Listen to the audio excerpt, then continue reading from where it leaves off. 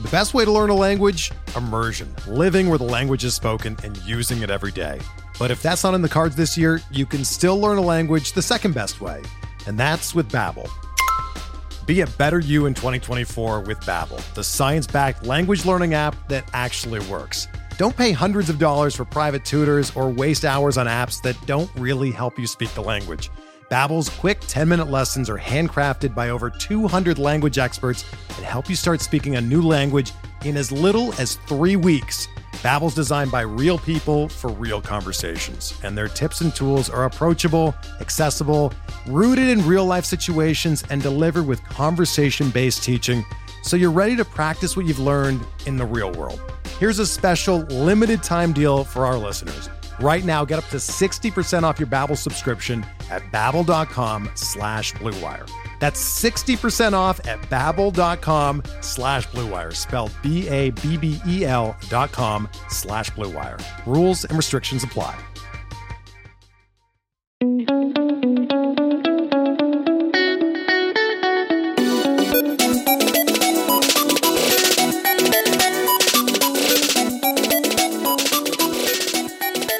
Hello and welcome to the Keeper Cut Podcast, a proud member of the Pitcher List Podcast Network. I'm Chad Young, joined as always by Pete Ball. Well, I say joined as always, but last episode was me going solo. The one before that was Pete going solo. So it's just a complete lie when I say joined as always by Pete. But Pete, we're back together again. Chad, in spirit, if Keeper Cut is being recorded, we are together. Even if you can't hear us both, we're both there. Yes. Thinking about it, talking about it mentally.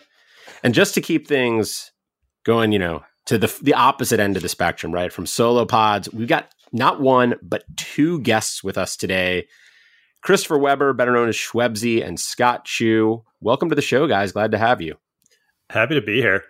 I like to think that with Scott being fantastic and me being me, that we balance out to about one extra guest. I mean, at least 1.25 even on a good day. I think that would work out pretty good. I loved the visual of like you guys not being together, but still podcasting together. Like I picture you both like kind of finishing and walking outside and be like, I wonder if we're looking at the same full moon right now. Like that was the relationship I thought of. And I just thought it was beautiful. Hey man, we had an episode where we recorded separately at different times and then Chad like mashed them together so that it was like a podcast. Like that really happened. That was just a few episodes ago. It was just a few episodes ago. That's true. But we're really excited to have Schwebzy and Scott with us. They are both part of the Pitcher List family. Schwebzy he tells me the lesser half of the In the Deep podcast. I don't know if that's true, but it's how he introduced himself. So that's who he is. He is available to you through that podcast, as well as on Twitter at Schwebzy, SHWEBSI.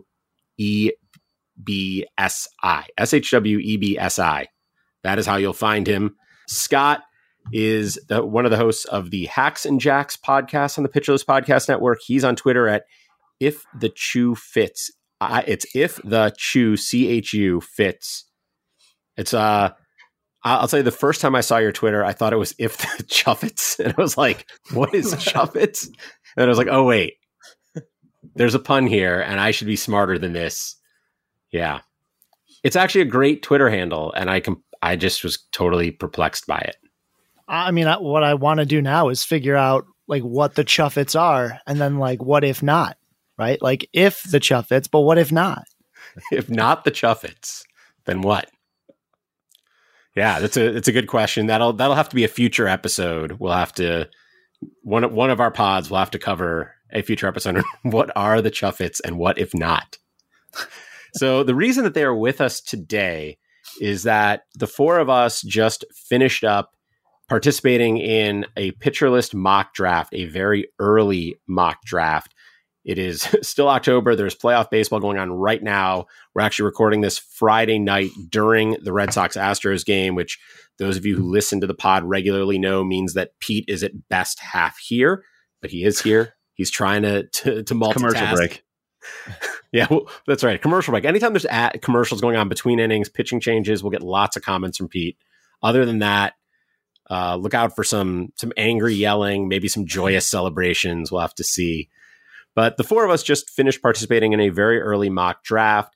Over the next few weeks, we're going to be recording podcasts with Nick Pollock to talk a little bit about our individual picks and what we did and how that draft worked. You can find that draft on Clicky Draft. We'll put the link in the podcast notes so you can check it out. It's supposed to be just sort of an early look at what pitcher list writers are thinking, where our minds are with draft season coming up. Obviously, still a few months away, but sort of a first look at how drafts might go. However, we're not a draft podcast. We're a keeper league podcast. And so we want to take a little bit of a different angle on that. And so we're going to talk about it from a keeper league perspective. But before we dive into that draft, curious to know, I mean, Pete and I have talked a lot about the leagues we're in, but Schwebzy, Scott, you guys in any keeper leagues? Too many? Too many. Like I did that thing that I think a lot of like people who are new to the quote industry do. And I didn't say no to anybody who asked me to join leagues. So now I'm in 10 and that is too many.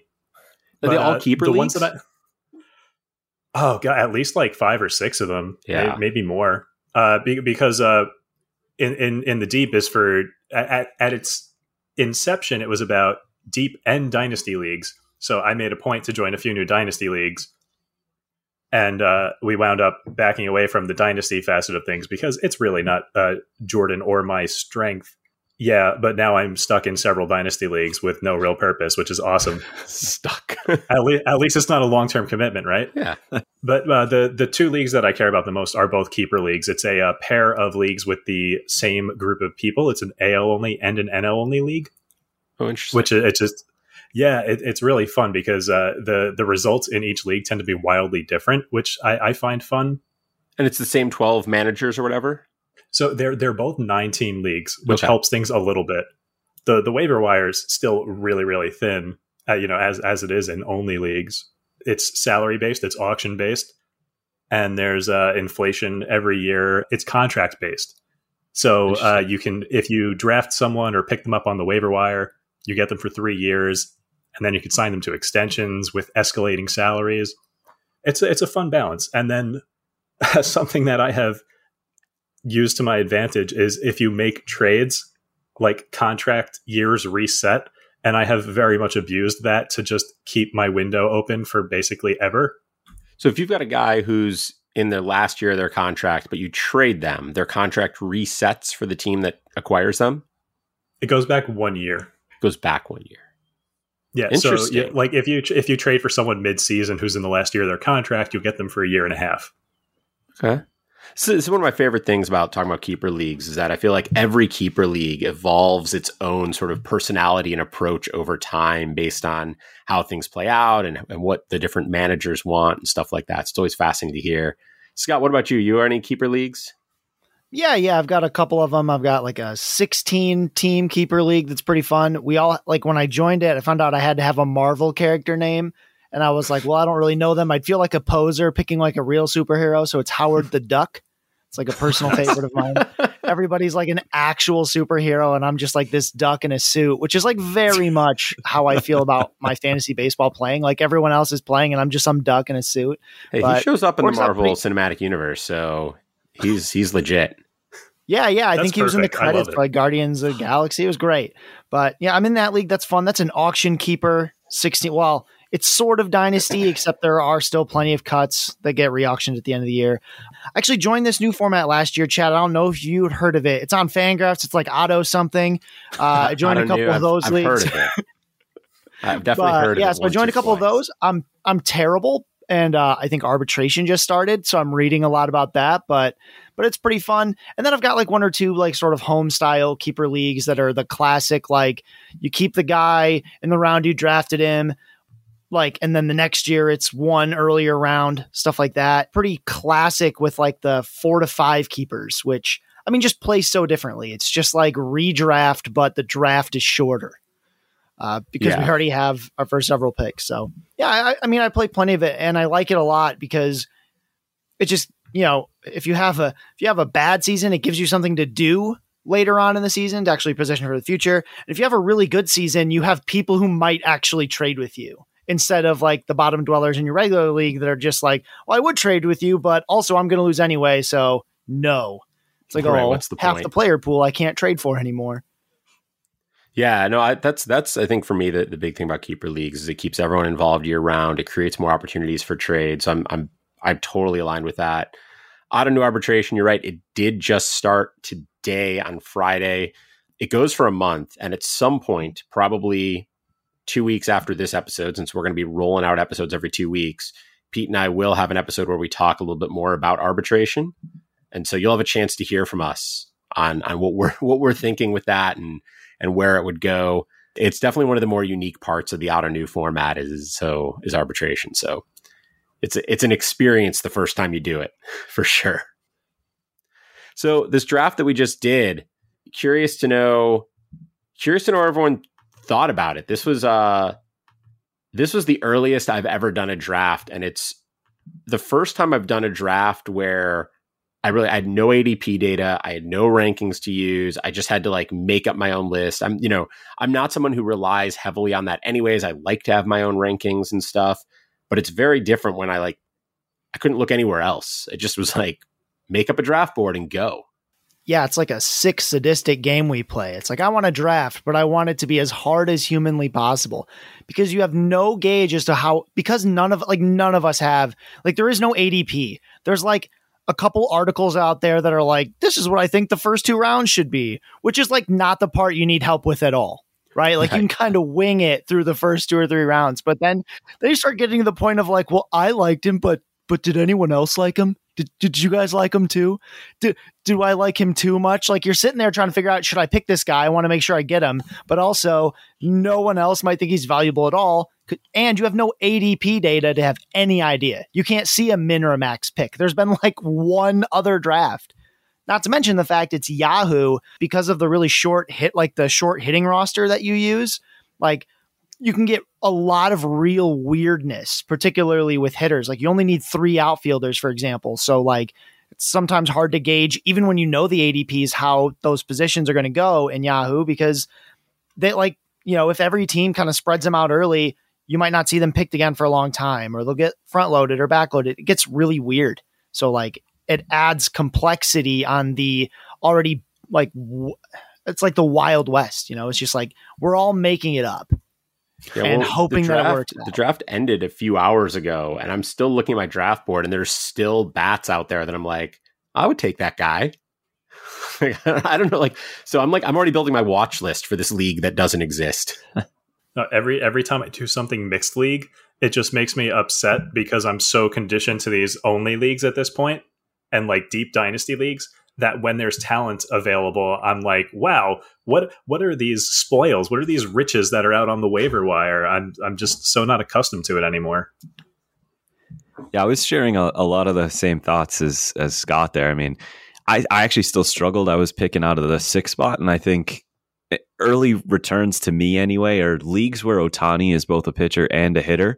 I think the top 6 are obvious.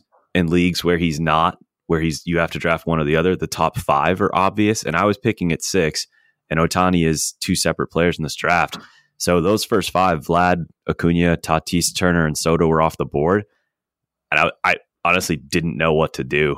And the other thing is once it got to round 5 or 6, it really was that Wild West, uncharted territory. It got to round 6, and I'm Eloy Jimenez is still here? Am I getting a steal, or am I going to look like an idiot if I take him? I have no idea. And obviously, I ended up taking him. So it was different. It was a weird experience. I felt that way in the 2nd round when I took Marcus Semien, who, again, longtime listeners of the show will know I love Marcus Semien. We talk about him all the time on here. I was picking 9th. And so that was the 15th or 16th pick. It was the 16th pick of the draft. And I took Semien, and I was he was better than a top 16 guy this year. So, he doesn't need to necessarily repeat what he did, but I took that pick, and I was I really wonder if people are going to be wow, why did we invite this guy? What was he thinking? But I'm looking around. It looks like Semien might just sort of be a 2nd round ADP this year. It's a lot of fun to sort of look back at these when full draft season comes, because people are forming more opinions. They've had winter or whatever to dive into a lot of results. We don't have any playoff bias yet. We don't have anything, right? Like, well, you have a little playoff bias towards the end, but that's it. You don't have anything. When you get to March, some of the picks look like utterly genius. Like, how could you ever get this kind of value? That it's silly that happened. And then you've got like this other huge number of picks that are like, you dummy, you could have waited. We just had no idea if we could wait. We have no idea who's sitting. Like, it's hard enough to build your own rankings when there's a bunch of other rankings already out there to make you like, to remind you that you're not crazy for like disliking or liking a guy. None of that's here. So we all just think we're nuts. Like, what, like after like the 4th round, I'm like, I really want this guy. And I guess I just don't care if I look stupid now. I'm just going to do it. Yeah. I don't think you can worry about looking stupid because there's nothing you can do. It's just going to happen sometimes in something like this. So, but like I said before, we are a Keeper League podcast. And so what we're going to try to do today is talk a little bit about what sort of Keeper League insights we're able to take from this draft. The way we're going to do that is we took a look at the ADP from Yahoo, since this was a Yahoo format league. We took the ADP from Yahoo last year and the pick that guys were taken at in this mock draft. And we're going to do a top 10 countdown of the 10 guys whose value jumped the most from last year to this year, based purely on 2021 ADP and this very, very early 2022 mock draft that we did. This is basically based on the assumption that, Scott was talking before about the sort of standard style keeper leagues where a guy's keeper cost is the pick he was taken last year or the pick he was taken plus a round or whatever it is. We're assuming that that's sort of the basic structure. And so these guys become, based on this draft, the 10 most valuable keepers you could have. So we're going to go through that. We're going to talk about each of these 10 guys. We're going to try to do that without it taking all night. And so without further ado, the number 10 best value keeper is Freddie Peralta. He went pick 58 to Alexander Chase in this draft. Last year, he went later. I think he was outside the top 200, or at least very close to that point. I'm trying to remember if he was a target of the In the Deep podcast. I don't know if he was quite past the 200s. He might have been in that range. 201.8. 201.8 right on the board average pick. So he is right on that line. So he's jumped, 143 picks, something like that. And yeah, I think we're going to start with Pete and your thoughts on Freddie Peralta. Yeah, so he's a great example of why in spring training and before season starts, we should be paying attention to players who are already talented. And we hear there's some kind of arsenal change. I mean, Peralta already could do so much with his fastball where it's almost unfair to call him a one-trick pony before the season because that fastball is like at a minimum a pitch and a half.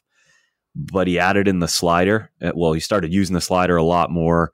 I know he was toying around with it a lot in the off season. I can't remember where it was, but I thought he was using it in some preseason league or something like that.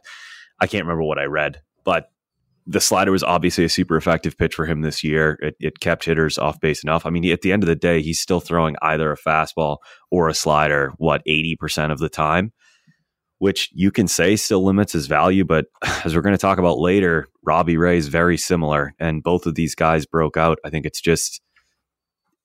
we just have to take them for what they did, right? I mean, a full season's worth of stats is more indicative of what he's done in the past. It's what have you done for me lately? And he's been awesome. On top of that, he was hitting the strike zone a lot more. His zone percentage was up this year about 6 percentage points. That's going to keep him deeper into games. I mean, I don't know if I would have, if you told me the line for Freddie Peralta, 7 inning starts before the season was at a half. Like, I could take the over. If he has one start this year where he pitches 7 innings, I would probably still take the under. And he had 3 outings where it was at least 7 innings pitched. So he's getting deeper into games. The arsenal's tweaked enough to make me think that he's just kind of an awesome pitcher now. And I'm sorry if I word vomited. Correa hit a solo home run, so I don't know what I just said over the last 2 minutes. Just blacked out from rage. Yeah. I get it. One thing that's really interesting to me about Freddie Peralta is, like, I thought back, like, man, why were we so down on him? And I realized it's because we didn't know he was going to be in the rotation until the very end. Like, right up until the start of the season, it was like Woodruff, Burns, and then like Brett Anderson, Adrian Hauser, and like Josh Lindblom. like stuff like that. Like that's who we thought was going to be in the rotation. I drafted Lindblom in at least one league. Yeah. So I was like, oh, he could be good. The Brewers do good things with pitchers. I don't know if I would admit that. But that's actually what's interesting. And one of these things that's really hard about these early mocks, and also if you want to translate it to keeper leagues, why it can be really hard to do trades at this point, because there's a lot of roles that are unsettled, right? Like, obviously he's still going to be in the rotation, but there's going to be a whole slew of guys that towards the end of this year are like, oh, it's a risk. I got to wait. And then either you look real smart because it never works out, or you look like, man, how did I let everyone get Freddie Peralta in front of me? The news was good. And like, there was so much risk baked in, and we just don't know, right? I mean, again, Freddie Peralta, it's an easy one. He's going to play, but roles change so much. And that's why there are potentially really good values, especially in like trading keeper leagues right now, because people don't know what to do with those players yet. There's like fear about a role, or, you think about a guy like Eugenio Suarez. Like, that's a really difficult player to trade right now, but also it's probably the most open because people don't have opinions to try to anchor onto yet. Yeah, and I think the thing that's interesting with Peralta to me is he's this huge riser from last year to this year, and I think this is not a case where like our mock draft is weird or something like that. Like, Peralta is going to be a huge riser and a great value as a keeper for sure. There was already hype on him last year at this time. It was just tempered, as you were saying, Scott, by the fact that we didn't know what his role was going to be. And his second half this year, the walks increased, the ERA jumped quite a bit. The overall peripherals weren't bad, but his second half was not nearly as good as his first. And despite sort of a rough finish to the year and the fact that there was hype, especially later in draft season, he still broke out to such an extent that he made this list. So I think he's a clear-cut case of a guy that if you drafted him last year in a keeper league, you're going to be real happy to keep him this year. The price will be great for you. So number 9 on the list, we're going to stick with the mound, but we're going to move to the American League. I hope this doesn't mess you up, Schwebzy. We're switching leagues on you. I know that's a challenge. Dylan Cease, another pitcher who I think there was some chatter about in draft season, but not nearly as much, at least from what I saw, not nearly as much as there was about Freddie Peralta. What are your thoughts on him, Schwebzy? So last year in the off season, we both did a podcast where we did a draft of late round targets, and I had the first overall pick of that draft, and I chose Dylan Cease because my thoughts were that he would be like, he has all the potential in the world because he's got 2 really solid breakers and that elite a fastball with elite potential. I have to specify that because it doesn't get great results. It has the potential, but it's not quite there. He gave up like 13 home runs on the fastball this year. It's not the best thing. A lot of the things that we were hoping would happen with Dylan Cease this year did happen. First of all, I mean, the volume was there. He's a difficult one because he's still, like, when you hear Dylan Cease, probably one of the first things that comes to mind is unpredictability, because he was still his unpredictable self, but it was to greater effect this year. He had more of those completely dominant starts, but the blow-ups were still in there. To use one of Nick Pollock's terms, I would say he's like a really high-end cherry bomb at this point. Some interesting things about him are that he really cut down on his changeup usage, which is good because it was a bad pitch, and he upped the curveball usage, which is awesome. And so now he's basically a 3-pitch pitcher at this point with a show me changeup every now and then.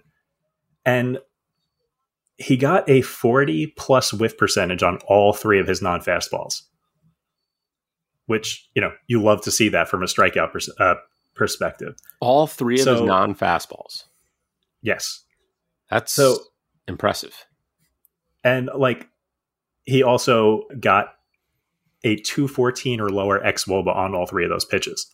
So when, if he's getting that kind of results, it's all up to his fastball. So the question for Dylan Cease is mostly, can he elevate the fastball? And that changes day to day. So, I mean, I'm probably in on him again this year. Chad, didn't you take him in the draft?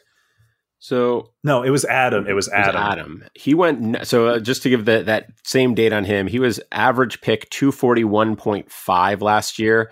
Now it's worth noting that the way that Yahoo reports ADP, there's a bunch of guys with an average around 240 to 241 because if they weren't taken in a draft, it doesn't lower their number. So it's a bunch of guys who, if they were taken late, and Cease was one of them. He went 94th in this draft. So he jumped from a guy who wasn't universally drafted, and when he was, it was very, very late, to a guy going in the top 100 in one draft. Even just from a keeper perspective, he's in a really interesting range in this draft because he's right next to Ohtani, McClanahan, Manoah. Like, from a keeper perspective, it's a really interesting stretch of draft for us. Yeah, he's an interesting one from a keeper perspective because I think the depth of your keepers matters a lot. In a league where you have 3 keepers, he's a more challenging choice, even though he jumped so far. If you have a guy who jumped a lot less but went from a 10th round pick to a 5th round pick or something like that, that may be a better value as a keeper for you if you're limited on the number of keepers. In an auto new league where you can keep as many as you want, I'm in a keeper league where we keep 14. In a league like that, he's just a great value. Oh, yeah. He was so cheap last year. And just to end it, I mean, like, in a keeper league, I would like to invest in a young pitcher with Ethan Katz. I mean, the strides that Cease has already made, like, give this guy another offseason with him to fix that walk rate, which was horrendous in both the first and second half. It's what's holding him back. I mean, he had the 5th best K percentage in baseball, but his walk rate among all of these guys who he's close to in K rate is noticeably, significantly worse. But give him another offseason with Ethan Katz, and I want to see what Cease does next year. No way I'm letting him go in a keeper. Makes total sense. So the next guy we're talking about, number 8 on our list, this guy was going right around the same point last year, a late draft pick, 236.8 was his average pick. He went 82nd in our draft this week, where he was taken by Alexander Chase, the second one of the guys on this list that Alexander took. Jorge Polanco was so good in 2019. He was so bad in 2020. He was so good again this year. Scott, what did you see with him? Yeah, so I mean, one reason his ADP was so low was that, sort of like the first guy we talked about, there was like a role issue, right? Like, the middle infield in Minnesota was really, really crowded because Simmons was going to be the shortstop, and then you have potential batting title contender Luis Arraez and Jorge Polanco trying to share this second base role. Polanco's a switch hitter. Arraez hit from the left. Like, it really looked like they may platoon this for a while. And then, he obviously got locked into that role, hit second. I actually am surprised that he got as many runs and RBI as he did over in Minnesota, because that lineup just really had a hard time staying healthy. Doesn't have a lot of speed on it, and the speed that they have is hurt all the time. I think the nice thing coming into 2022 and beyond is that while Polanco could have like role issues later on, because he's a pretty bad defender anywhere in the infield, and Simmons probably isn't coming back. He was on a 1-year contract, and the infield of Polanco plus like Luis Arraez, like shortstop and second, is really scary for a team that like can't pitch right now, because those guys are just both bad defenders. So I'm interested to see how they deal with that and find plus defenders. But again, he just hit 30 home runs, stole 11 bases, was really like the heart and soul of that offense. So obviously he doesn't have a role problem now, but what I do like about him, he does do a little bit of everything. I wonder if he's going to continue to steal. He wasn't actually very successful at it. Like, he did steal the 11 bases, but he tried like 18 times. So his conversion rate's not great, but stole 11, caught 6 times is not stole 11, caught 6. Perfect. Yeah. not what you're looking for. Yeah. Not great. So he's going to be really interesting for me as we go forward. Because number one, I don't think they'll do anything super crazy, and Luis Arraez would be the one who loses. But I want to see what they do in that infield in Minnesota. But also, I just want to see how they try to play him at all. For example, if Minnesota isn't losing every game, do they even try to run in that much? Because he's not very good at it, right? I mean, he's good enough to steal a couple, but this is the type of player that I always find so interesting, because like he did certain things for the very first time. Like hit 30 home runs, right? because his perception before that was less. Just really interesting to see how this guy's market plays out, because obviously as people dig in more, they're going to create a narrative and it's going to go up or down. I won't be shocked if it goes up though. I was so convinced that he was a juiced ball product of 2019 because I was very wary of that coming into the 2020 and 2021 seasons. Because, you know, he had 22 home runs in 2019, and before that, he had only hit double digits once before. So, like, and then 2020 was like, oh yeah, that is who he is. He's that single digit home run guy.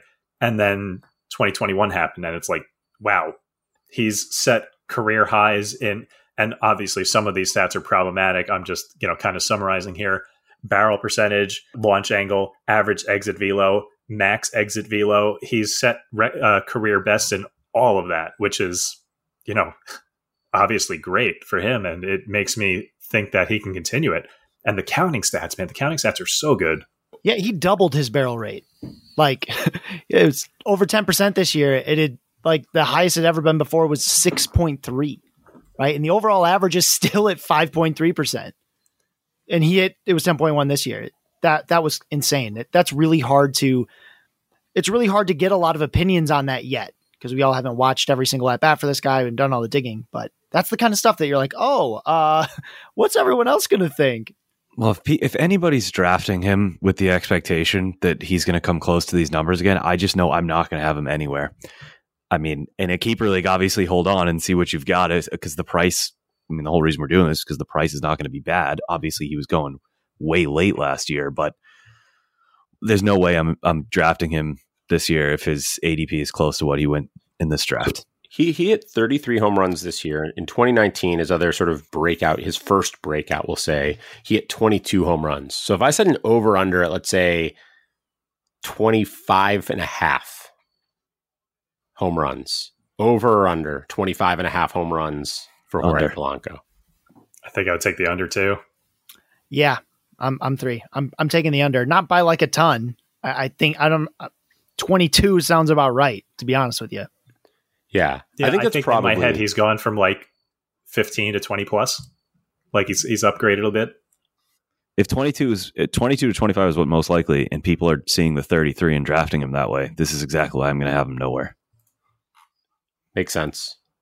But yeah, in a keeper league, you don't have to believe that he can go 33 and 11 again to be very happy keeping him. Scott, I think you made a good point that, you know, the Twins are likely not going to be the worst team in their division next year. And so they are probably going to slow down his running a bit just because they're actually trying to win games. If he gives you 22, 23 home runs and 4 or 5 stolen bases, something like that, he's still going to be well worth it as a keeper. He just may not be worth his ADP once we see where his ADP nets out.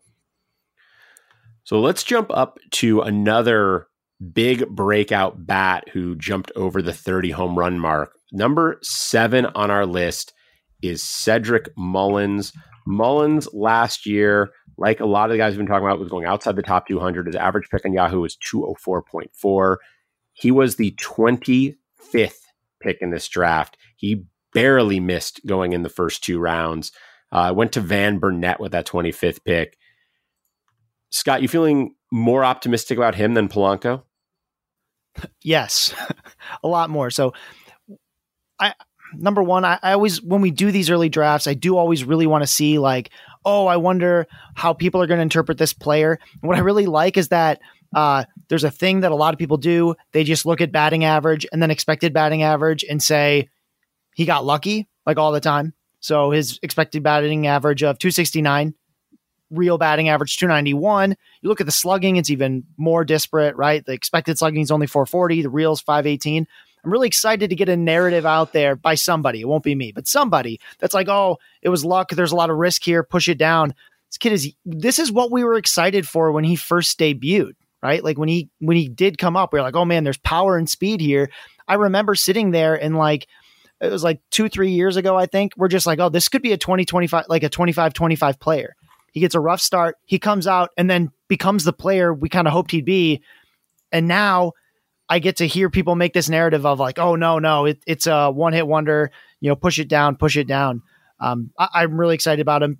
you don't project guys like this to do a 30-30, but why can't he do 25-25, right? Maybe he won't hit 291, but he'll probably hit 275 or better.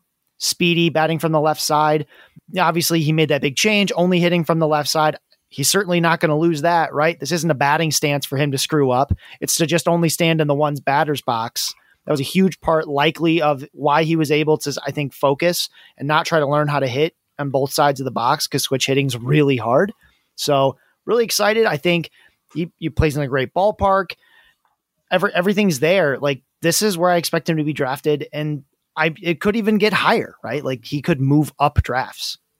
Yeah, I mean, I think if you look at his raw numbers, and if you assume he's going to repeat what he did, and that the Orioles might be a slightly better offense next year than they were this year, so there might be a little bit more help around him, he's a borderline first-round pick with those numbers, right? Maybe even not borderline. He may just be a first-round pick with those numbers. I think the fact that he's going, in this case, outside the second, although I think in a lot of cases he'll go in the second, I think the fact that he's going around that range isn't because people are saying, oh, he's going to fall off, it was a one-year wonder. I think they're just saying, like, as good as he is, he can't repeat that.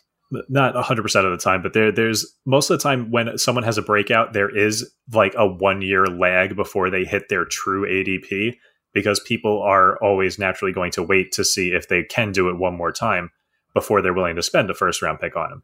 If Cedric Mullins goes, say 20-30 next year, then, this is probably where he settles. But if he goes 30-30 again, then you could see him in the early second, late first.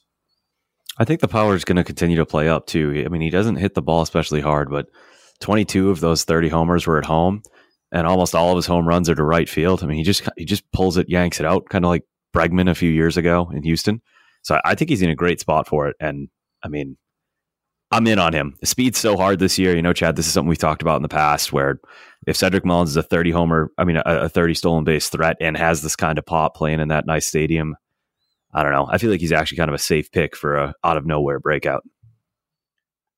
I think people may have forgotten a little bit just how good Camden Yards is for home runs, just because the teams there have been underwhelming lately. But that's a great put. Like, how many breakouts have we seen there in recent years just because people hit a bunch of dingers there? It makes total sense. And I do think the Orioles offense will be a little bit better next year. I think they had a bunch of injuries this year. They should be adding Adley Rutschman at some point next year. And I think this isn't sort of the point of the episode, but with Mullins and Mountcastle and Santander and Hayes and Rutschman coming, like, there's some interesting bats on that team. And I think that could actually be a pretty good offense, especially in that park. So that's only going to help him for sure. So the next name on our list is a very, very exciting young player that I'm sure everybody has thoughts on. And because we're so excited about him, I'm going to make you wait while we get a quick word from the Pitcher List Podcast Network sponsors. We'll be right back right after this. Hey, Alex Fast here, and thanks for listening to this podcast on the Pitcher List Podcast Network. If you're a fan, consider supporting all of us by getting a PL Plus subscription, where you're going to get an ad-free website and get access to our Discord, where you can talk to all of our podcast hosts and staff. Plus, you can hang out with our incredible Pitcher List community. It's basically a baseball sanctuary year-round for as low as $8 a month. You can sign up at pitcherlist.com/plus, and you're going to get your first month free with promo code podcast. Also, don't forget to check out everything else we do as well, from YouTube videos, live streams, newsletters, off-season articles, TikToks, breakdowns, over 15 baseball podcasts on our network. We can't stop talking about baseball even during the off-season. So sign up for PL Plus today at pitcherlist.com/plus and use promo code podcast to get your first month free. All right. Thanks for listening. Let's get back to the show. All right, welcome back. We're continuing our top 10 countdown of the keepers based on ADP on Yahoo last year and their pick in the very early mock draft that we just participated in. We're up to number 6 on that list. Number 6 on that list was a guy who did not go very high in drafts last year because nobody knew when he would play in the major leagues for the first time. His average pick was 241.5. As I mentioned, though, that represents the fact that he was undrafted in a lot of leagues. 241.5 is about as high as an average pick can go. He was the 62nd pick in this draft, despite still a pretty short track record of Major League experience. That is Wander Franco. Schwebzy, what do you got for us on Wander? So I really wanted to talk about Wander because, so he went lower than I expected, because so everyone knows about the skills. Everyone knows about the tools. He's a 5-tool all-world prospect. He was the number 1 prospect for a reason. The bat-to-ball skills are unbelievable. And every home run he hit in the postseason, all 2 of them, you could just feel his draft price inflating as he hit those dingers. Every single one of those 2 dingers. All 2 of them. It's because he only hit 7 in the regular season across about 290 plate appearances, I think it was. And that's a little bit underwhelming. I don't think people realized quite how impressive what he did was, just because from a fantasy perspective, the home runs and the stolen bases weren't there. He had, let me get the exact number. He had 53 runs in 308 plate appearances. Over a full season at the top of the order, you're talking about like 120 run season or something. Like, that's unreal. Like, I think runs are a very underrated category in fantasy. It's something that people don't really go after, but and also hitting early in the order, he also put up 39 RBIs in less than half a season. So you're talking like 120, 200 plus runs plus RBIs easily. I think the power is going to come. Like when you're talking all world elite skills, the profile doesn't matter as much to me. And I hate to use another all-world hitter as a comparison point, but we all know Juan Soto doesn't elevate the ball as much as we would like. But he still produces because of the incredible skills. And I think Wander Franco is going to be similar. Like, I don't think it's going to matter that he doesn't put the ball in the air as much as he should. The numbers are going to come regardless. I think the most impressive thing I saw from him is in AAA this year, he had a 7.8% walk rate and an 11.7% strikeout rate. Those are incredible numbers. He gets called up. You assume, moving from AAA to the majors, there's going to be regression against those. He exactly matched his 7.8% walk rate in the majors, and then his strikeout rate just absolutely ballooned from 11.7% to 12%. Those are ridiculous plate discipline numbers from a kid who, like, when he reports to spring training next year, he will not be legally allowed to order an adult beverage, right? Like, he's still only 20 years old. He won't be 21 until partway through spring training next year. And he's already commanding the zone and managing at bats to put up those kinds of numbers. And I think he's going to grow into more power. And so I'm always cautious on prospects in keeper leagues. I'm always like, so many of them bust. But man, I hope people were underwhelmed by what he did this year, because I'm going to get him everywhere I can if they were. You know, I'm really glad you mentioned that strikeout rate at 12%, because not only is that amazing, that's actually front loaded. So he came up, he did all his striking out early. So in the second half, well, after the All-Star break anyway, his strikeout rate was actually 9.1% over, I think it's 220 plate appearances, right? In September, he walked 7.1% of the time. The strikeout rate, 4.3, right? He was ludicrous like that. You don't always get to see players grow basically like right in front of you and in a linear fashion. And that's exactly what happened. Right. The thing I love about him most, like, yeah, it's obviously the skills. Anytime I hear someone just whispers the word 80 hit tool, like, you want to talk about issues with power or whatever, hit tool fixes all of those things, right? When you have an elite hit tool, you can hit home runs whenever you get a ball that you think you can hit a home run with, right? Because he has extreme bat control, extreme bat speed. And that's what Juan Soto does, right? Like, he's just got this crazy high hit tool, and he can make power because he always hits the ball in the exact right spot. It's amazing, right? This kid can do that too, except he's like faster, and like younger somehow. I don't know how that works, but like it's amazing. So we got very spoiled by this slew of good prospects that came in, and like the current class wasn't quite as exciting, but Wander Franco may change the perception on all that. Yeah, I got nothing to add. I'm glad Soto was mentioned twice because that's pretty much where I'm at with Wander Franco. I think he's elite. I'm not going to take him that high because I don't have to, but that's where he is.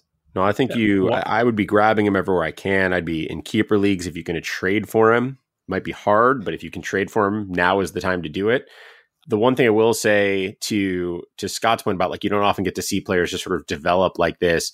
Development is often not linear, and there is a very good chance that at some point next year, Wander Franco is going to struggle.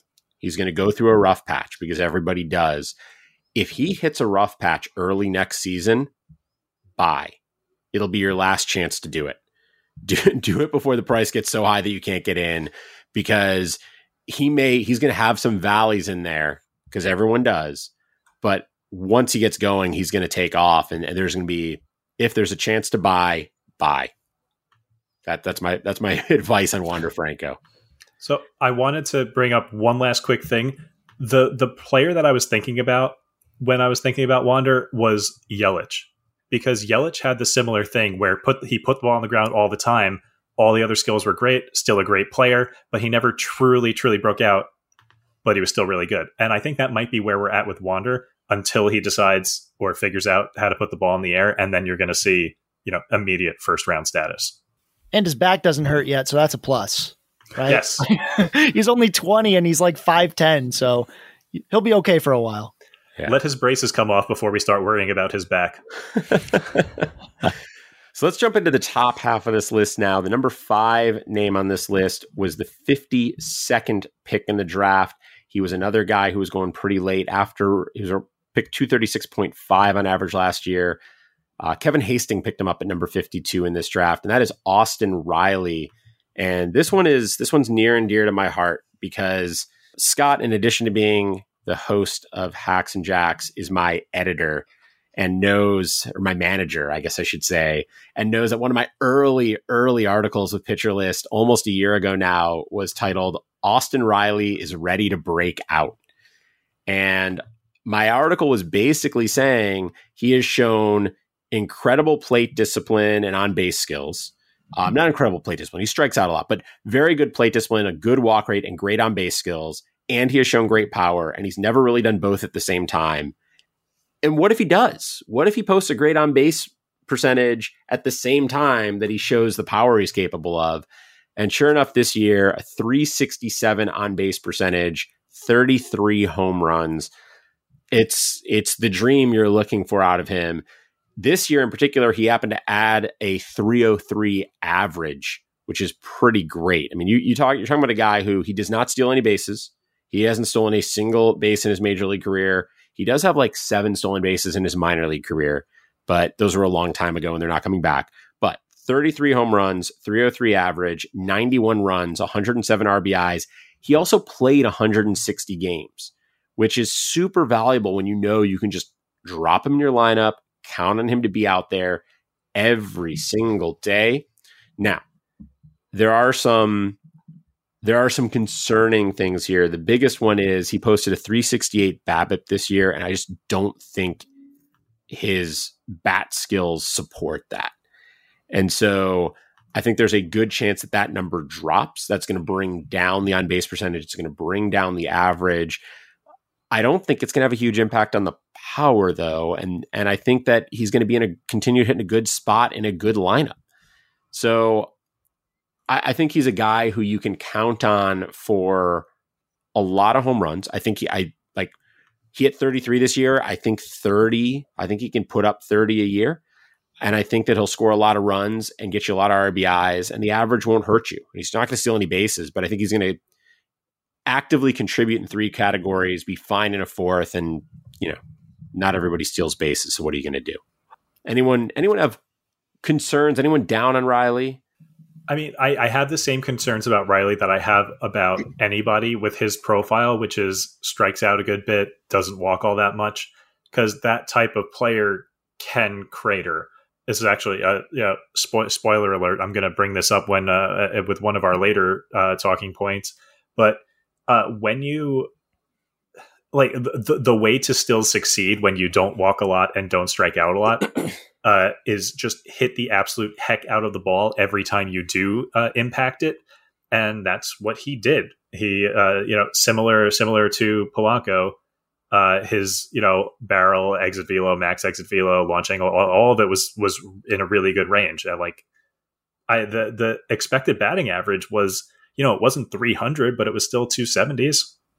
It must be nice when you write your first article for this website you join and it's Austin Riley might be good, right? Like that, pretty good. I think you starting out batting 1,000, right? Number one, it was great. Yet another guy who had his ADP pushed down because of role issues. It was pretty late that, then, Duvall goes away and then there's still questions. Cause if you remember, I remember he came out in 2019, really showed oh, wow, he went on this crazy hot streak for power.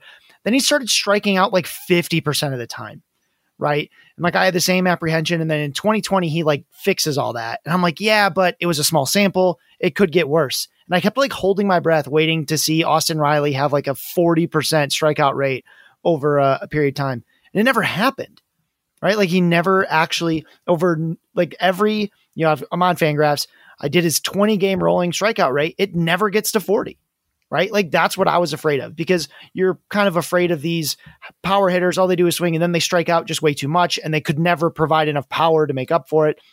It's not what happened, right? He, even as his strikeout rate went up late in the season, it didn't go way up past anything else that had happened this year, right? I mean, sometimes he'll have streaks of 35% strikeout rates because he swings the bat really hard, right?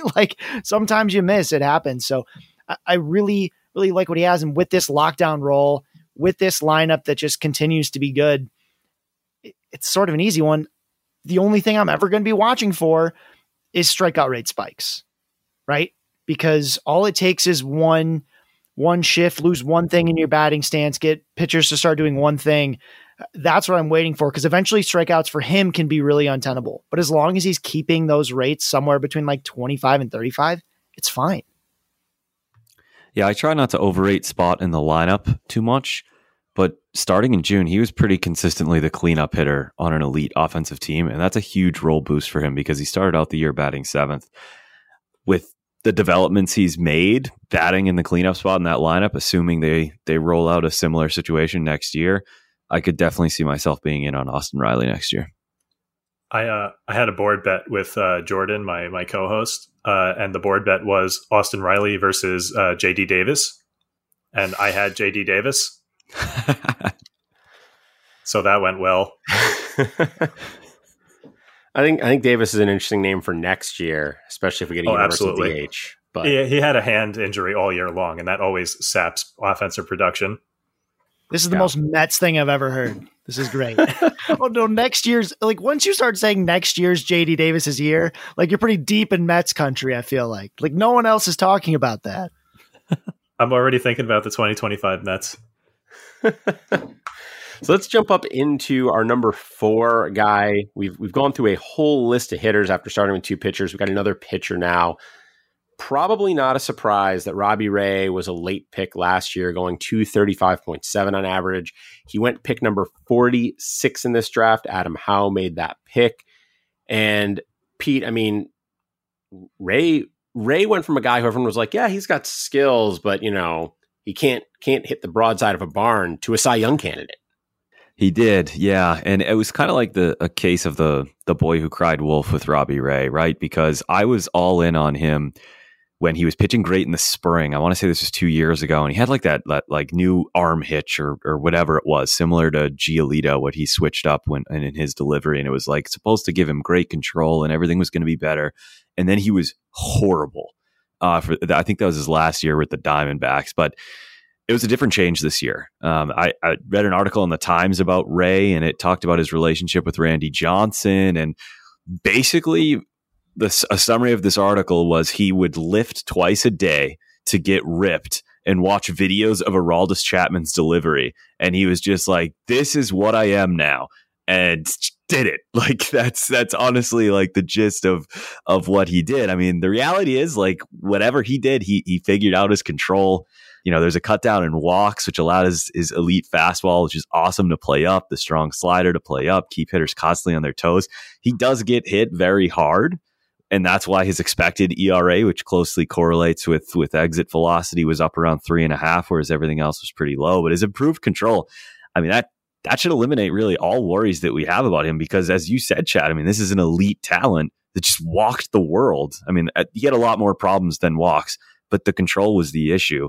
His walk rate went from 18% in 2020 to 6.7 in 2021. So this is a legit change. Bad?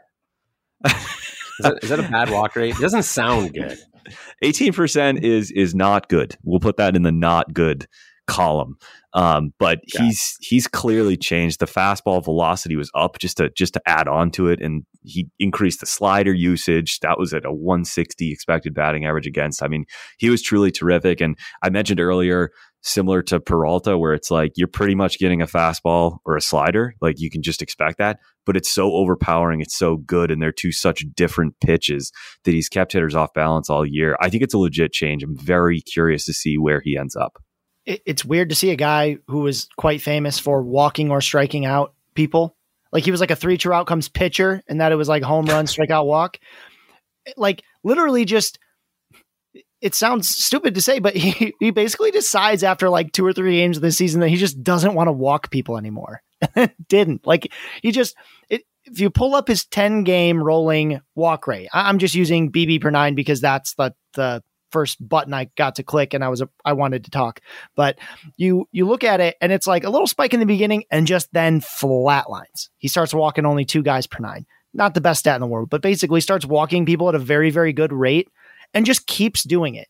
Normally things like walk rate fluctuate from time to time, especially like during the course of a single season. And Robbie Ray's just like kind of didn't. He was just like, nope, this is who I am now, which is nothing like who I've been for my entire career.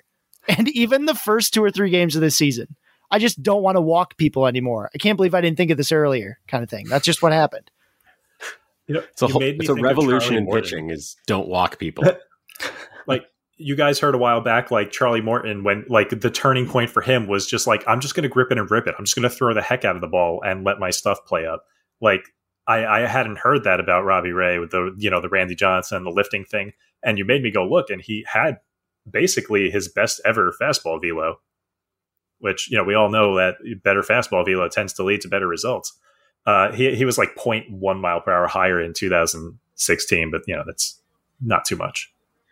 I think it's just fascinating when you get like, he just wanted to walk fewer guys, so he did. Charlie Morton just wanted to throw the ball harder, so he did. Joey Votto woke up one day and was like, I'm going to be a power hitter. And now he's a power hitter. Like, it's just fascinating how skilled these guys are, that they can just like wake up one day. Because like if I woke up tomorrow and was like, I'm going to hit a home run, and be like, still not going to happen. Nothing I could do to make that work. So let's jump up to number 3 on our list. This is the one guy on our list who went inside the first 2 rounds, and he was actually a first round pick. Now, this requires a little explanation because it is Yahoo structure, which means that Shohei Ohtani is 2 different players. There is Shohei the hitter, Shohei the pitcher. Shohei the hitter was going 198.6 last year, so just inside the top 200. He was the 8th pick in the draft that we just had. Ben Pernick took him there. I was surprised he went so early, but man, he was awfully good. And Pete, what do you see with Shohei the util? So I guess a little more context on Shohei the util is that there were 2 utility spots to fill, so that makes it a little bit easier to take a utility, especially one as good as Ohtani. I'd actually never heard of this guy before. I had to do a little bit of research to find information on him. But thank you, Chris, for laughing. That was obviously complete. I mean, what do we really want to say? I mean, the guy's incredible. I think obviously in formats where he's not a pitcher and a hitter, first of all, we could have a whole podcast about that. I think that's stupid. He's one player. And so if you're lucky enough to get him on your roster, he should be one player. But I guess something that I noticed, I mean, maybe this is a crazy theory, but I think he actually could get better because it looks like, I mean, he struggles so much against breaking and off-speed pitches, but like, I don't know, looking at the very simple, like surface level stuff, it looks like he just tries to murder every single breaking and off-speed pitch his launch angle on both off-speed and breaking ball pitches is over 20 degrees. And the exit velocity is obviously super high because everything he hits is really hard. So it's like, maybe we say it about a lot of players, right? Like, well, if he maybe stops trying to hit so many home runs and just puts the ball in play, like the batting average will go up and the strikeouts will decrease. And it sounds a lot easier than it actually is, I imagine. Not that I'm a Major League Baseball player, but in Ohtani's case, like, I don't know. Like, I look at that and I think, like, dude, stop trying to chop down a tree when you see a breaking ball or an off-speed pitch, and, you know, we might be in some better shape. And Kike Hernandez just hit another home run in the 9th inning. We're still losing, but let's go. Unreal. You know, Kike didn't even get drafted in this draft, by the way, I don't think, right? It's ridiculous. I'm going to go at him right now. You know, it's really hard to think about the fact that, like, yet again, we're going to go into a season where it's like, yeah, Shohei had to swing it harder, but like, you think that offense would have been better when you went into the season. It's like, oh, I guess I'll have Ohtani, Trout, and Anthony Rendon. I'm sure it'll be fine. And then it wasn't fine, right? Like, the offense wasn't fine. I wonder how much of that, you know, sort of like being a little more aggressive, swinging the bat really hard, was just being like, well, I'm the only one left. Like, someone has to make it exciting in Anaheim, and I'm it. And thankfully, it was enough, right? Like, he's literally a reason to turn on a TV at any given moment because he might be on it, and you want to watch that. And what I just love is, like, maybe finally we'll stop hearing that he's not going to play all the time, right? Like, oh, well, he's not going to bat. Like, you know, he's not going to do that many games. Like, he clearly is. He's going, like, it'll affect his pitching a little bit, but like, he's going to play constantly. And at this point, like, it doesn't matter. Like, if Shohei Ohtani could play the outfield, would he move up your board? I mean, to me, no, because he's already like. In this draft where we have 2 utils, it probably doesn't make that much. Like, in this draft, there were 3 outfielders and 2 utils. So, right. Like, I'm not sure how much difference it makes. In NFBC, yes, makes a big difference. But like, in this format, it doesn't.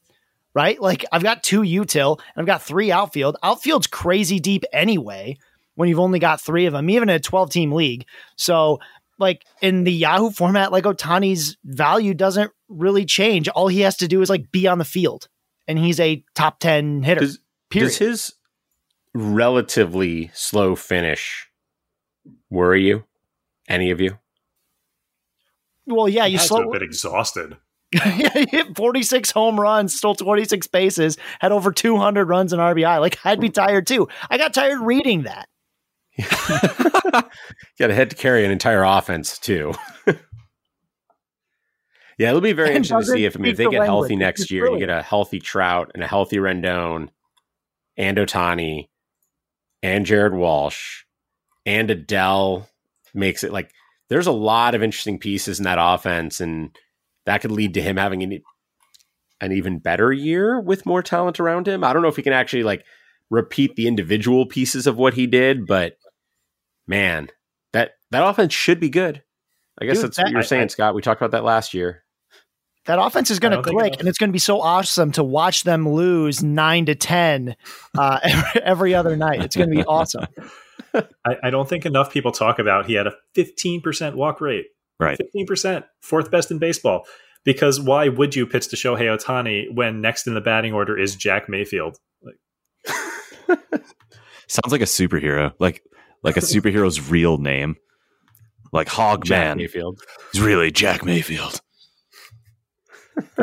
That's probably what Shohei Ohtani like signs into hotels with.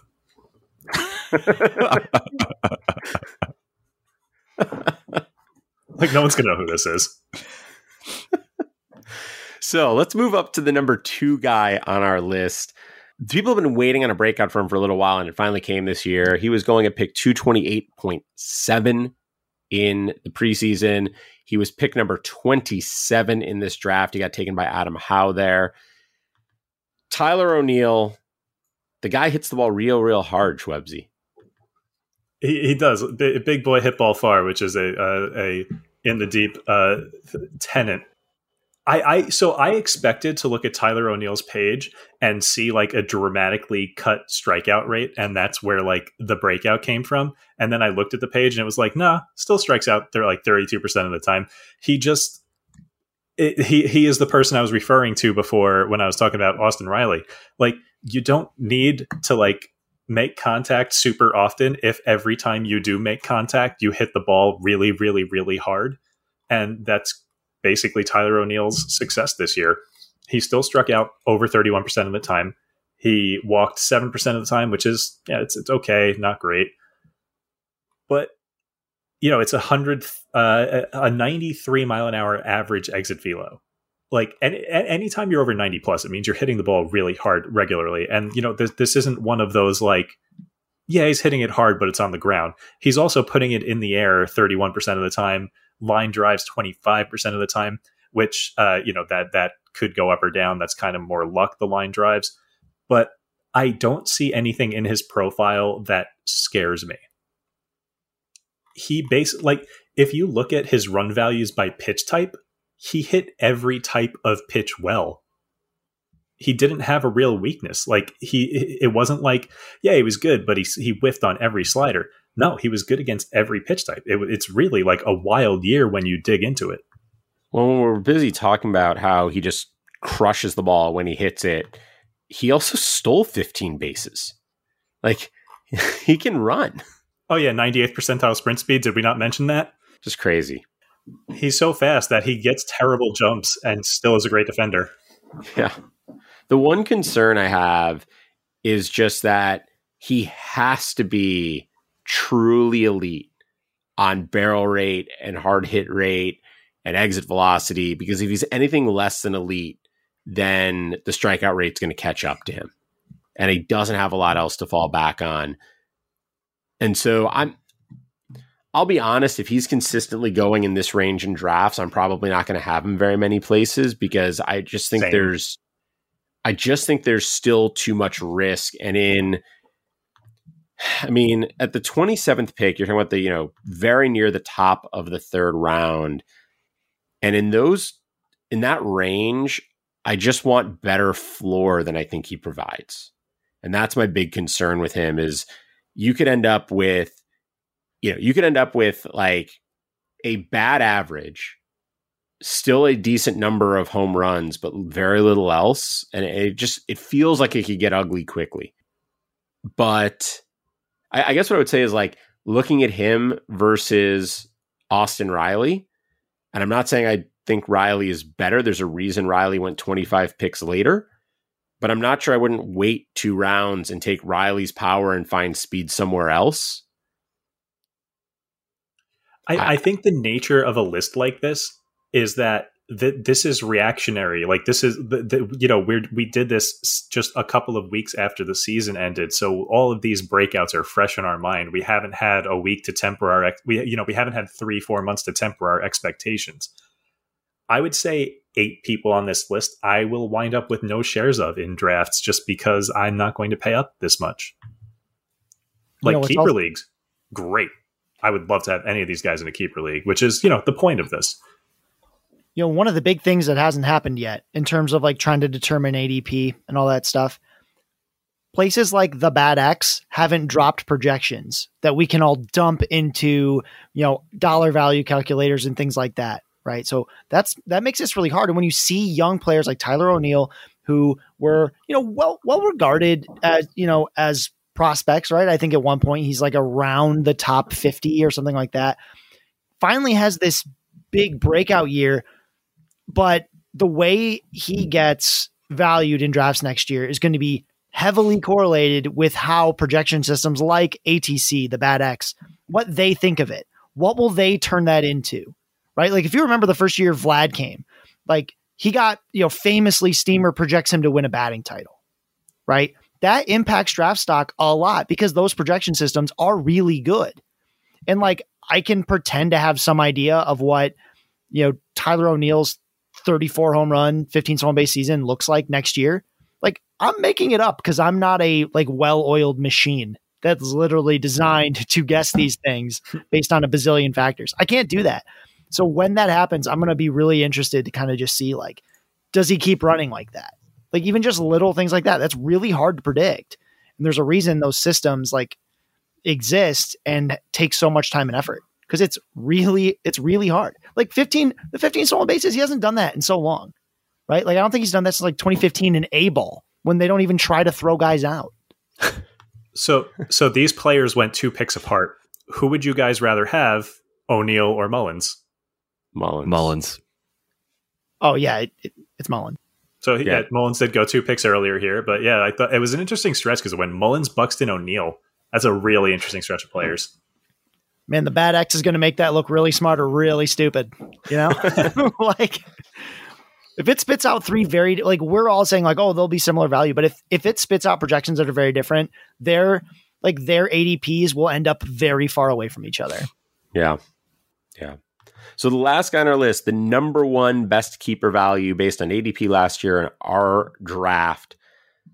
This is a guy who was just on the mound a few hours ago. Chris Sale, 234.8 was his average pick last year. He went 40th in this draft. If that seems crazy early, the only person you can blame for that is me, because I was the one who took him at 40th overall.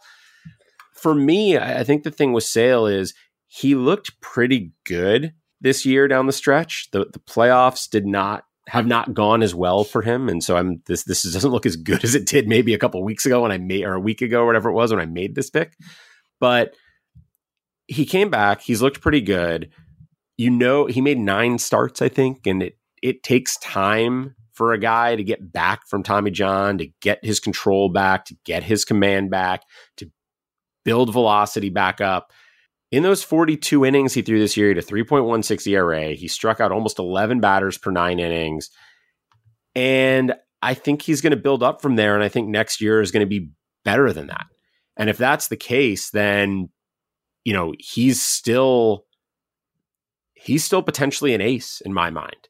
Now, I think there's probably more risk with him than some of the other early starting pitchers you might take. But I don't know, what starting pitchers don't have risk. And so for me, when I look at what he's capable of and where I could get him, I was real happy with that. Yeah, the Sox really took their time bringing Sale back, and it worked out great, but also was kind of tough on him because it was like, welcome back. We're losing the division now. Can you please save our season? And I think that put a lot of stress on him, and I think we're seeing that in these playoff starts. I mean, I will say tonight, like hot off the press, the velocity was up. And so, Chad, you and I were kind of breaking this down before we started the pod. Like, there were a couple of, there were 12 balls in play and 5 of them landed for hits. I mean, it's a tiny sample, but like, I don't know. I look at it, it's Chris Sale. He's still just 32 years old. It's not like he's some old man. And clearly he can still throw the ball pretty hard coming back from Tommy John. So you give him a full offseason. I think, assuming he looks like himself in the spring, which maybe that's a big, homer assumption, but the guy's like a borderline Hall of Famer. I think where you got him is like probably where he's going to go. And worst case scenario, he could just ditch everything but the slider and turn into Matt Wisler. Yeah, that is a worst case scenario. Please don't say that. I'm sure the Red Sox would be thrilled if they were like, well, we thought we were getting Chris Sale, but we got Matt Wisler, so that's not terrible. Enjoy your $30 million, Matt. The Rays would be ecstatic. Fair enough. We got another one. With Chris Sale, I sort of, obviously a big thing's going to be like, what kind of, innings, how many innings is he going to throw? What are you going to do? Like, remember all those years they kept saying that Chris Sale was going to break? Like, those guys probably feel real smart. Like, they're a decade late, but those guys finally probably feel like, I was right. I knew it was coming. Tom Brady's going to fall off a cliff one day. Told you. Yeah. One day he will. He's going to retire and throw for 0 yards. And I told you he'd suck. Where in Vegas can I make bets on pitchers breaking down over the next 10 years? Because I would take that bet every single time. Every pitcher. Every single one. Only getting minus 10,000 on this one. Sale there was always talk about that. And it's been amazing how well he's held up. And, I'm expecting him to be back to full strength next year. And so I think if he's a guy who probably was a little bit more expensive than this in keeper leagues than he was in Yahoo overall because his people knew they'd be able to keep him. But man, I'm real happy if I've got him in a keeper leagues. I think he's an ace, and I think you can draft him as an ace and treat him as an ace and keep him as an ace, and you'll get ace production out of him. So can I throw a real keeper situation at you guys that I'm dealing with right now? It's a keep 3, and the 2 I'm keeping for sure are Vlad Jr. and Yordan Alvarez. And then it's between 3 pitchers, Yu Darvish, Chris Sale, and Shane Baz. What am I doing here? Cost associated with it? There's no cost. It's just keep 3. At least you pick guys the same age, right? They're around each other, you think? This is why I'm having such a problem, honestly. I think one thing I keep thinking about with Chris Sale is that format really matters here, in that if you think about like the NFBC, where replacement level is so low and you only get weekly pickups, things like that, Chris Sale's value actually comes way down because filling those 40 to 50 innings that he'll have less than everyone else becomes really difficult. Like it can get really ugly. Whereas in this format, this like 12 teamer on Yahoo, Chris Sale's value goes way up because the replacement level, if you got to fill 50 innings, like there will be 50 innings of good streamers, right? You can get them. I think if you're in a more shallow league where replacement level is decent, I start leaning towards Sale because he's got the most upside. I know there'll be quality innings. I know that the Rays won't do Rays stuff to him because they are not allowed to because they don't, have any rights to that. So I think if in the shallower league, I'm definitely leaning Sale. But then when you start getting those deeper ones, maybe it doesn't sound like rosters are too big if you're only keeping 3, but those big rosters, like it starts kind of getting to the point of like, how do I fill those innings? I still think he's better than the other 2, but at least the conversation does change a little because I want to know how I fill the extra 50 innings. Yeah, I should have provided more context. It's a 16 team league. There's daily moves.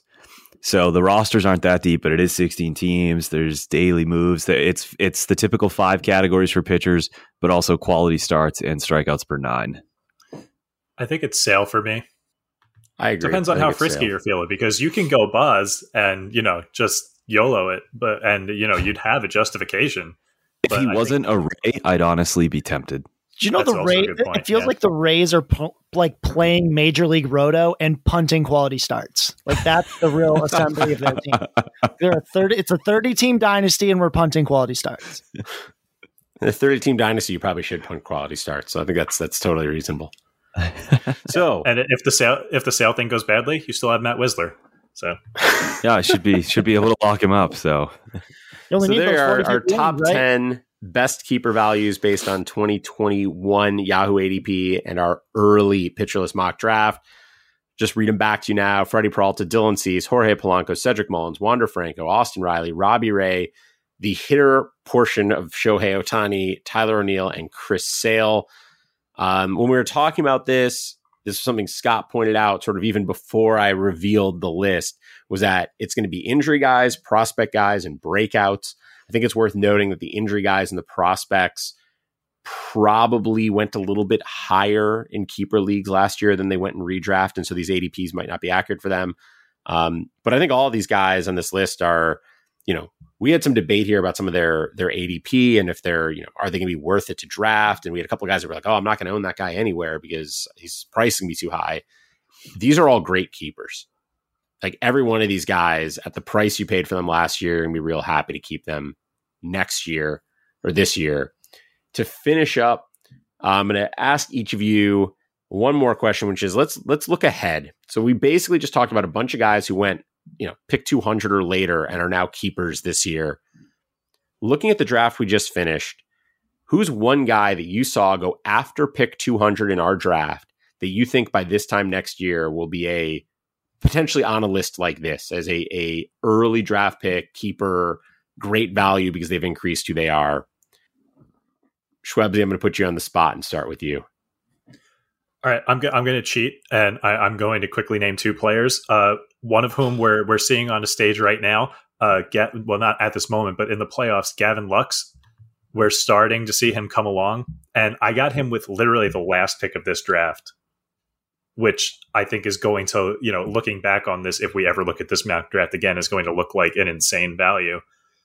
But and I don't think that's a bold take at all. But a more bold claim, the round before that, I took Oneil Cruz from Pittsburgh. You took mine. Oh, yeah. Oh, you were going to use one of my picks. Oh, I'm flattered. But this is very on brand for me because, as I said before, I love it when large baseball players hit the ball really, really far. And Oneil Cruz has had like 29 career Major League plate appearances and already has the hardest hit ball in Pittsburgh StatCast history. And I like that. Yeah, it's kind of crazy how quickly that happened for him. But I like those picks. Scott, what about you? Who's someone who went after 200 in this draft that you think is going to be a keep? That's amazing, Schwebzy. Like, of all those extremely hard-hitting Pittsburgh Pirates we've seen over the last couple of years. This is Pedro Alvarez slander. Yeah, amazing. Actually, the guy I picked is a guy I drafted because I'm very excited about him. I was excited about him all year, and I keep buying baseball cards with his autograph on them, and that's Akil Baddoo. One thing that's really cool about Akil Baddoo is I talked earlier in the show about I like watching guys grow because it gives me some idea of what kinds of things they might be capable of in the future. We're always asking players to just start doing this more or start doing this less or start, looking for this more often. And we actually saw Akil Baddoo change his plate discipline profile in the most dramatic ways possible, 3 times in the season. 3 times in the season, he said, I'm struggling. I'm going to entirely change the type of player I am, and it will make me better for a while. It actually happened. He starts swinging the bat as hard as he can, hits a bunch of these really exciting home runs, and strikes out 40+% of the time in April. And then in May, does the old Robbie Ray, I don't feel like doing that anymore. So he takes his 3% walk rate and turns it to a 26 or 27% walk rate in the month of May. And takes his strikeout rate to a little lower than that. It's insane, right? Yeah, he's not hitting for the same power, but he's just constantly getting on base and starts stealing more bases. And then he's like, this feels a little extreme. I don't want to be, I'm not this hot and cold. I want to swing the bat sometimes. So he does. He comes back to a league average, slightly below walk rate. Strikeout rate does not get worse. In fact, it stays just about where it is, if not a little better. And he's like, I'll hit for a little more power and I'll keep running. He makes these huge dramatic changes. He looks like 3 different players throughout the year. That's so exciting. He has power. He has speed. StatCast didn't like him, but that's because they're lame, right? They're just party poopers. It's whatever. Akil Baddoo, I do think, has the ability to be a 2020 type player. I think that he can hit a lot better than StatCast thinks he could because, again, total wet blanket. I do think he can hit 250, 260, and he could make a big jump there. And it's not like the Tigers have a bunch of other leadoff, they have a lot of hitters coming up, but not leadoff guys, right? Akil Baddoo can be their left-handed leadoff hitter. I think he can be a very, very good player. And I think one of the reasons he got pushed down so far in this draft is we only had 3 outfield. So it's less exciting in that format, but every other format, I think he's great. And I talk about Akil Baddoo every time I'm on a show. So I needed this opportunity to squeeze him in. So I appreciate it. That's the only reason we're doing this segment, is just to give you an excuse to talk about Akil Baddoo. Pete, I know you lost your guy, so you got to come up with another one. Have you had time to do that? I have. I really wanted to do Oneil Cruz, who I think is just going to be awesome. But since they both chose someone that they chose, I won't, break the trend here. I was able to get someone in the last round who had a 0% K rate this year. It was through 2 plate appearances, but it was 0%, and that was Josh pitcher. No, that was Josh Lowe of the Tampa Bay Rays. There are rumors that seem to be picking up a little bit of steam that the Rays are going to move on from Kevin Kiermaier. He's set to make $12 million next year, which, as we know, to the Rays is $8 billion. So they're going to want to potentially move on. And even if they don't, I think they're going to look to find room for Josh Lowe. I know that's really hopeful thinking because it's the Rays, and honestly, I hate drafting any Rays. But if we're talking about taking some late flyers, Lowe really came out of nowhere last year and tore up AAA Durham. He's a power and speed threat. He's the perfect cheap replacement that the Rays are always looking for, which is, again, why I keep coming back to this. Obviously, playtime is key if you're going to draft a player like Josh Lowe. But clearly, he has some upside. The Rays have obviously been very good at developing talent, including hitting lately. Their offense was fantastic last year. So Josh Lowe, I think, could end up being on this list next year, assuming, obviously, he gets the play time. Can I just point out that this is like the third Lowe/Lau the Rays have developed in the last 4 years? Apparently, he is the brother of Nate. But they had they've had all three. I think he is. I believe he's the brother of Nate. Yeah, I'm looking it up now. The first thing I did was jump to the Tampa Bay Rays roster resource to go through their minor league system to see if there's any other Lows. There's a pretty good chance they're going to get a shot at the minors at this point, right? You're already 3 for 3. So that's what I did. I just started hire Derek Lowe as their manager. There you go. So we're getting on to almost an hour and a half here, so I'm going to be pretty quick. I've got 2 names. I'm going to throw them both out, and I'm not going to go with guys I picked. One of the guys, Trey Mancini, went at 204 in this draft, and man, he early this season looked like he was going to become a star again. He went through some rough patches. He struggled a little bit down the stretch. There's a couple of things that I think might have impacted that. One is I think he ran out of gas a little bit at some points in the season. It's been you consider the road he's been on from cancer and everything else, that it's understandable that playing a full season would be a bit of a slog at times for him. On top of that, the story came out either yesterday or today that he had a potential relapse scare mid-season that he says completely threw him off. And if you look at his last 2 weeks of June, which is around when that happened, I believe the last 2 weeks of June, he had a 32 WRC plus. He just was clearly focused on other things, and understandably so. I think a full regular offseason for him and a full season next year, he's going to put up big numbers. The other guy I want to mention went just a few picks later at 209, and that's Dalton Varsho. And this is a little bit of a weird one, because I think what Varsho is going to do next year is likely be a very solid fantasy outfielder, but nothing special with catcher eligibility. And I think he's going to play enough. This is pure speculation on my part, but I think that what you're going to see from him is he's going to play outfield almost every day and catch enough to maintain eligibility in most formats. And if he does that, and basically is a catcher who plays 150 games and puts up solid numbers, he's going to be a super, super valuable fantasy piece. It's like Isaiah Kiner-Falefa, but good. Mancini could be next year's Haniger. Yeah. That's a good call. That's a good comp. So thank you, Schwebzy and Scott, for joining us. Pete, good to be back on the air with you in for real instead of our sort of mystical connection that we discussed earlier. Really appreciate everybody listening to this. Remember to follow us on Twitter at KeepOrCut. That's cut with a K. Subscribe, leave us ratings and reviews. We really appreciate that. We'd love to hear from you, and we will be back in a couple weeks.